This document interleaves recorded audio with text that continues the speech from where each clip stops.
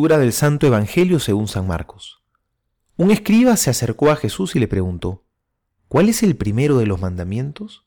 Jesús respondió: El primero es: Escucha, Israel, el Señor nuestro Dios es el único Señor, y tú amarás al Señor tu Dios con todo tu corazón y con toda tu alma, con todo tu espíritu y con todas tus fuerzas.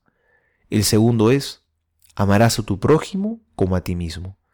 No hay otro mandamiento más grande que estos. El escriba le dijo: Muy bien, maestro, tienes razón al decir que hay un solo Dios y que no hay otro más que Él, y que amarlo con todo el corazón, con toda la inteligencia y con todas las fuerzas, y amar al prójimo como a sí mismo, vale más que todos los holocaustos y todos los sacrificios.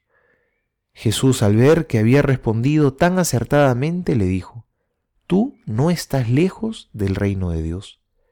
Y nadie se atrevió a hacerle más preguntas. Palabra del Señor. Gloria a ti, Señor Jesús.